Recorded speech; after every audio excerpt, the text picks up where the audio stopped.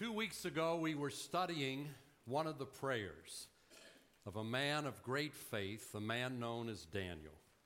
And as we studied that prayer, I suggested that it offered us two invaluable lessons. First of all, anybody who has been given accurate insight into who God is, what God has said and is saying, and what God is up to in the world, well, that person has received a priceless gift. Much better than a sweater that doesn't fit in a color that you don't like, or, God forbid, a chia pet. But it's a priceless gift because those who are equipped with that insight are able to navigate all of the questions and challenges and uncertainties of life with a stubborn peace, a stubborn joy, and stubborn confidence. The second thing we learn from Daniel's prayer is that the most spiritually blessed, emotionally secure people in the world are those who intentionally make their focus the wisdom and power of God, no matter what is unfolding around them, no matter the noise that clamors for their attention. Well, today I want to point out how the incarnation of Messiah Jesus underscored those valuable lessons that we learned from Daniel. The incarnation offers us accurate insight into who God is, what God has said and is saying, and what God is up to in the world. And the incarnation of Christ put God's wisdom and power on full display, center stage. Now, to prepare the way for our study, I want to read a text that you'll barely hear this time of year, but it's one that should be associated with Christmas. It comes from the 40th Psalm, the 5th verse. Many, O Lord my God, are the wonders which you have done, and your thoughts toward us. There is none to compare with you. If I would declare and speak of them, they would be too numerous to count. Today, for my title, I borrowed from a familiar Christmas carol. We're going to make our focus the wonders of His love. Let's pray together. Father, the wonders that you have performed and are performing are too numerous to count, and far too numerous for us to consider in these next few moments. But in considering a few of them, I pray that you would give us a deeper appreciation for all of them. Today, as I have the privilege of teaching your word, give me that equipping from your Spirit, apart from which I could never carry out this commission. And today, as we together listen for your voice, by your Spirit, open our understanding. Give us eyes to see and faith to believe and to obey. As always, we pray these things in the name of the one who is our hope, in the name of the Lord Jesus Christ, our Messiah. And we pray them ultimately for his honor and glory. In Jesus' name, amen and amen. And as we listen for God's word to our hearts through his word, may the Lord be with you. I'm sure you've noticed that our culture is obsessed with rating things. We fixate on Facebook and Instagram likes. We rate everything from apps to Uber drivers, from chiropractors to even churches. And that obsession says something about us, and I suspect it's not entirely positive. But that's a topic for another day. I mentioned that obsession simply to point out that our obsession with rating things has led to us rating Christmas carols. I don't know why anybody would want to rate Christmas carols. It sort of defeats the whole purpose, but we rate everything. So I looked at some of the ratings this week, and it should come as no surprise, given the subjective nature of such ratings. Every top 10 differed from the next. But it wouldn't surprise you, I'm sure, to learn that there was one carol that always appeared in the top 10. Isaac Watts' classic Joy to the world, the Lord is come. But what likely will surprise you is the fact that that song is rated in the wrong category. Because Watt based that hymn on Psalm 98, and he intended it as a hymn anticipating Jesus' triumphant return, his second coming, not his quiet stepping into the world at his first coming. So when Watt writes about the nations proving or acknowledging the wonders of God's love, he wasn't writing with the manger in mind. Now, I'm not here to suggest we drop Joy to the World from our Christmas repertoire. My last name is Dillerman, not Scrooge. Watt's hymn may be an accidental Christmas carol, but it is nonetheless a totally appropriate Christmas carol because Jesus' arrival in human flesh clearly declared the wonders of God's love and clearly stimulated joy in those who follow him. Because God's wisdom and power are revealed in everything he does, and everything he does contributes to our joy when it's properly understood. And those last four words are vitally important. Now, strange as it may sound at first, a complete understanding of what God is doing, and therefore a proper understanding of what God is doing, requires more, something more than a knowledge of the biblical narrative.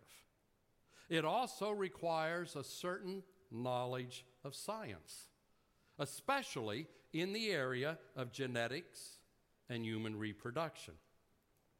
Now, I'm fully aware that secular culture has largely dethroned God as the highest authority in the universe and the only infallible source of truth. I'm aware that in our secular culture, we have replaced God with an overreaching science that often preaches its imaginary superiority with all the zeal of an evangelist. But those abuses don't change the simple fact that science and Scripture are not natural enemies. Science is one of God's good gifts. Science helps us to understand how the world functions. And what did Paul say in the opening lines of his letter to the believers in Rome? He said, the created realm, which is the focus of the scientific discipline, the creative realm shouts to the existence of God and his eternal nature. So science and Scripture aren't enemies. Science is one of God's good gifts. It's only when science is pimped by unbelief, when it's made to work the streets on behalf of human arrogance and human rebellion, that its good is prostituted and its findings are compromised. Used properly, science affirms Scripture. It encourages faith by shedding additional light on what? On God's genius.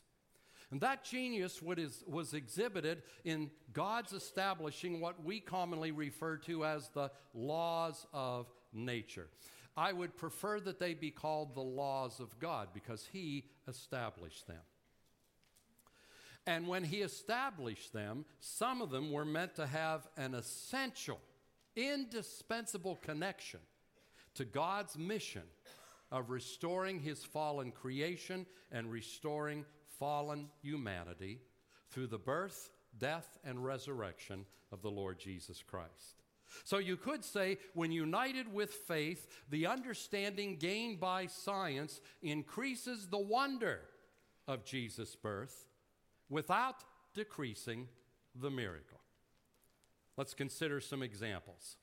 Long before science came to understand the laws of genetics, God created Eve out of Adam in order to make Jesus' mission possible. You see, the fall of Adam and Eve didn't take God by surprise. Something God has never said, ooh, Didn't see that coming. God is never surprised. And the fall didn't take him by surprise. He anticipated that they would sin. He anticipated the loss that they incurred. He anticipated the mess that they unleashed. That's why Scripture refers to Jesus as the Lamb slain when? Before the foundation of the world.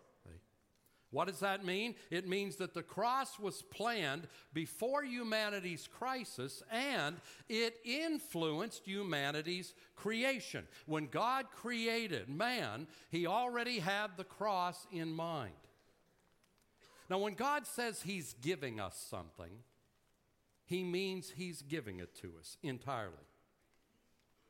So when God gave man dominion and life, and man lost it through sin and unbelief and rebellion, God couldn't step in and forcibly intervene and restore life and dominion to humanity. Because if he had done that, it would have indicated he never truly gave those things to man. To help explain, crude example, if when my son was a teenager, I would have given him the keys to an automobile and said, "Son, this is yours." And then 2 weeks later, when he got a speeding ticket, said, "I'm taking it back," it would have meant I never really gave it to him. Because if I really gave it to him, I can't take it back. Well, when God said, "I am giving you dominion," he meant it. So when man lost dominion, God couldn't step in and take it back. A man lost life and dominion, and so a man would have to regain life and dominion. A sinless man who would have to die voluntarily. And that couldn't happen until two essential realities were in place. First, for Jesus to be our substitute, there could only be one race of humanity.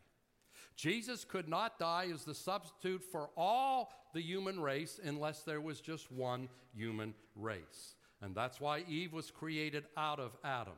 If she had been a standalone creation like Adam, called into existence out of the dust of the ground like Adam, there quickly would have been multiple races of humanity. And the death of one for all would have been impossible. And Eve and her descendants would have been outside the possibility of redemption and salvation. And that's why the New Testament in Acts 17 echoes Genesis by saying we all, every one of us, derive our existence from one man. Notice, not one couple, not one man and woman, but one man.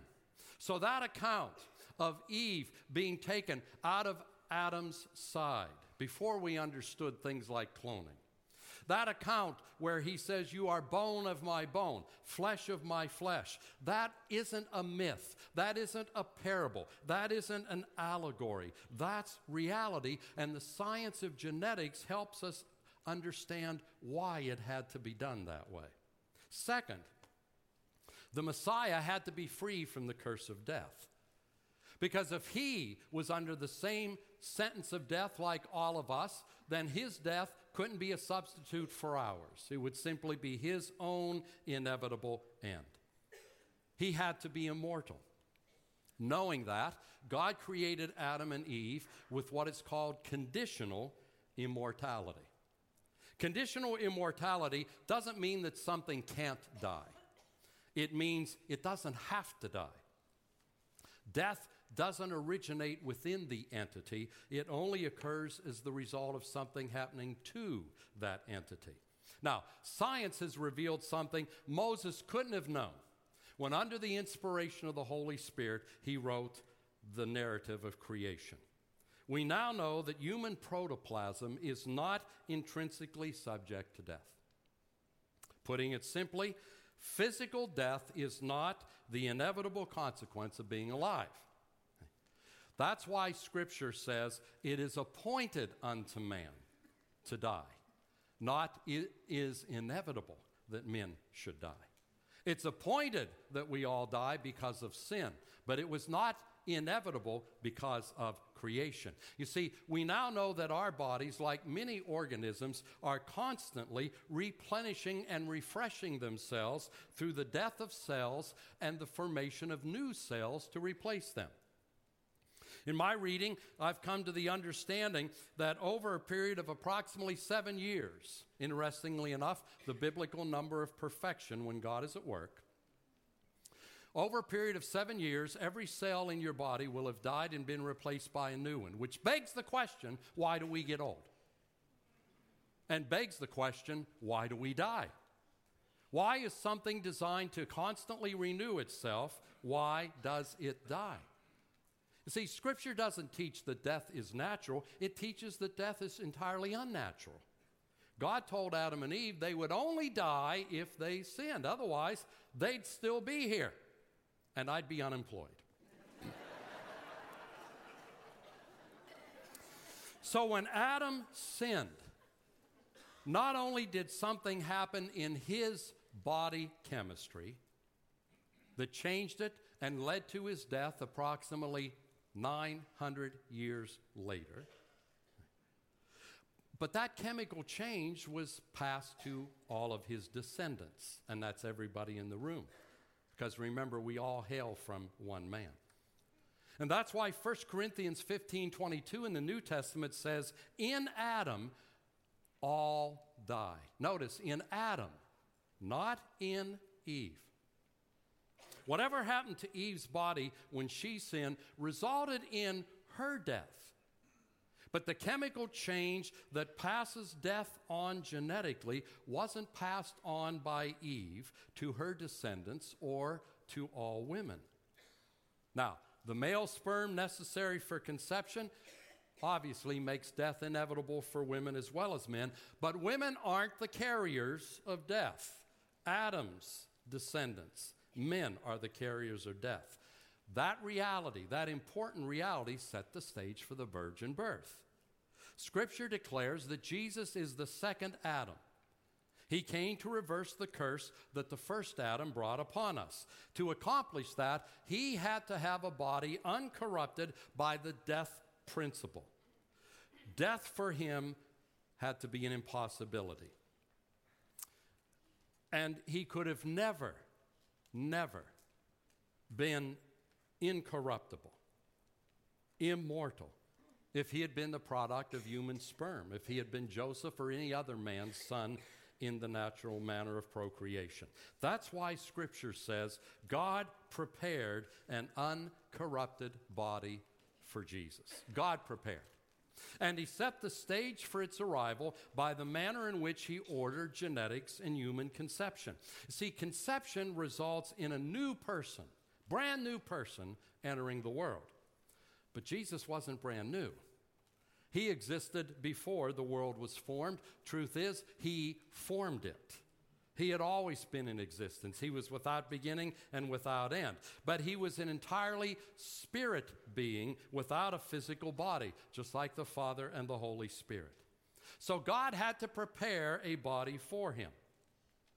And in fulfillment of the angel's announcement, the Holy Spirit came upon Mary and planted a unique, never-seen-before seed in her womb in an action that the Spirit described as the power of the Most High overshadowing her. And that seed was uncorrupted by mortality. And Jesus, always existing Spirit, inhabited that physical frame. And that's why the child that was born was called the Son of God. Those who advocate various cults and false religions love to take that term, Son of God, and say, see, it proves Jesus had a beginning, and if he had a beginning, he can't be God, and you Christians are wrong to worship him. No, Jesus always existed. Always. Remember, he said, before Abraham existed, I am. He always existed as a spirit being. But there was a day when he took on human flesh so that he could fulfill the role of an obedient Son of God. It was not the beginning of his existence. It's the day he laid aside his privilege for our benefit. And contrary to some ridiculous assertions in our politically polarized culture, what happened to Mary was not sexual assault. It was a spiritual privilege that was afforded only one woman in all of human history. And Mary came to understand that, and Mary came to joyfully celebrate that. There was no Me Too movement in Mary's day, and I'm not demeaning that movement. It's an important thing for a society to become conscious of hideous evil that has existed within its ranks that has been unacknowledged. But there was no Me Too movement in Mary's day. But if there had been one, the only Me Too movement would have been when she hooked up with Elizabeth, and Elizabeth said, "I'm miraculously pregnant," and Mary would have said, "Me too."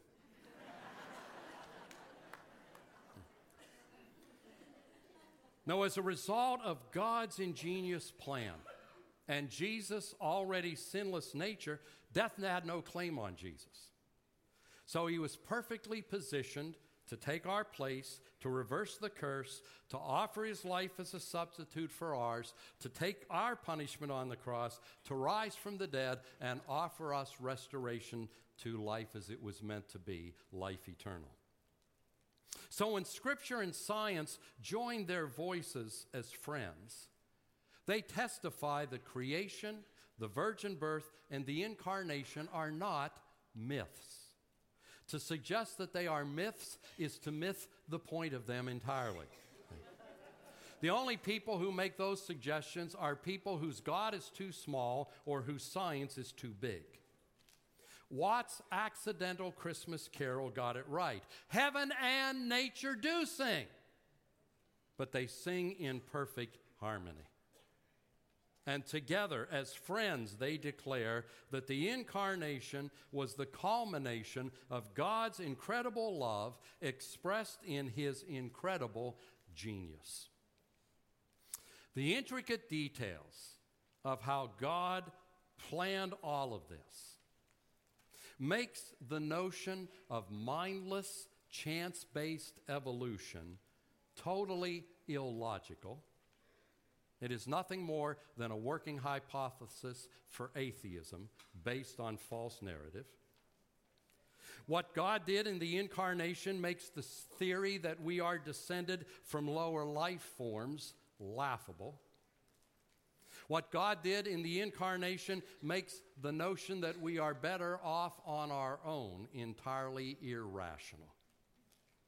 In the face of the challenges of life in a fallen creation and our own sinfulness, we desperately, each of us, need God's wisdom and God's power, the wisdom and power that planned all of this, unleashed in our lives.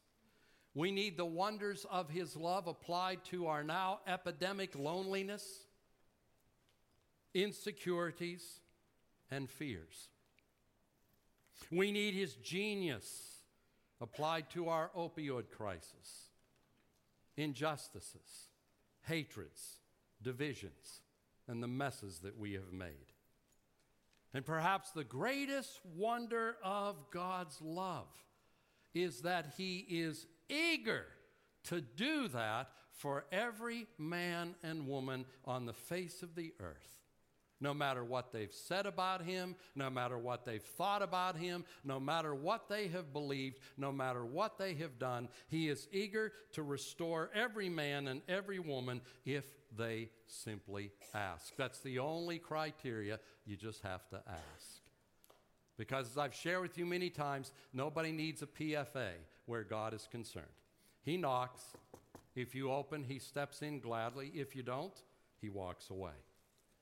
Now, all that begs the really important question, have you asked? All of us start outside of relationship with God because of the mess we inherited.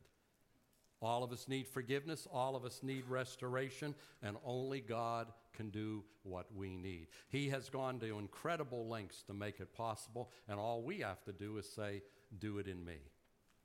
So I want to give you opportunity to do that, because the opportunity for people to be restored is why Jesus came. So for the next few moments, whatever works best for you when you pray, eyes closed, eyes open, it doesn't matter.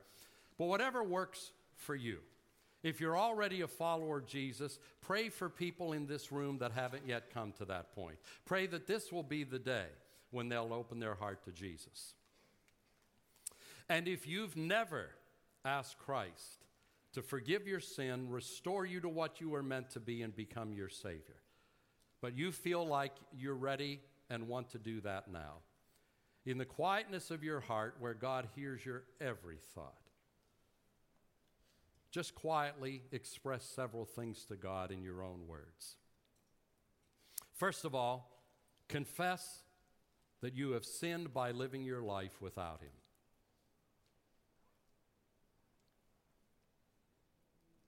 Second, confess your inability to change and save yourself. Third, confess Jesus as Lord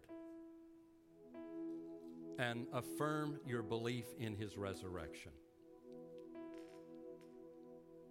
And then simply ask Him to save you, change you, forgive you, and grant you what He called the new birth. Commit yourself to following Him and to confessing Him before others. And then thank Him for hearing your prayer and entering your life.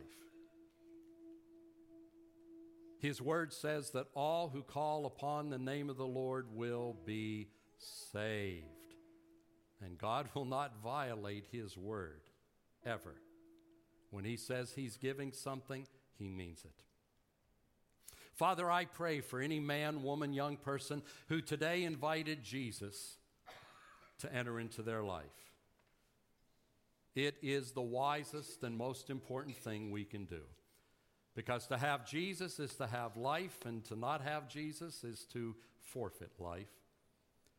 I pray that your Spirit would seal to their heart and mind the decision that they have made and the reality of your promises. I pray that you would help them to get rooted and grounded in faith and become contagious carriers of the good news. And I pray that no weapon formed against them would prosper, that they would grow in grace and in their knowledge of you, and discover what you meant when you said, I came that you might have abundant life. Father, we marvel at your genius, but we really marvel at your love. And we give you thanks in Jesus' name. Amen. A final word, and then a brief announcement. From our side of things, we tend to refer to events like the virgin birth and the resurrection as miracles. That's the phrase that we attach to those events. And when we're talking about miracles, we're generally suggesting something that at best bypasses the laws of nature, or at worst violates and contradicts the laws of nature.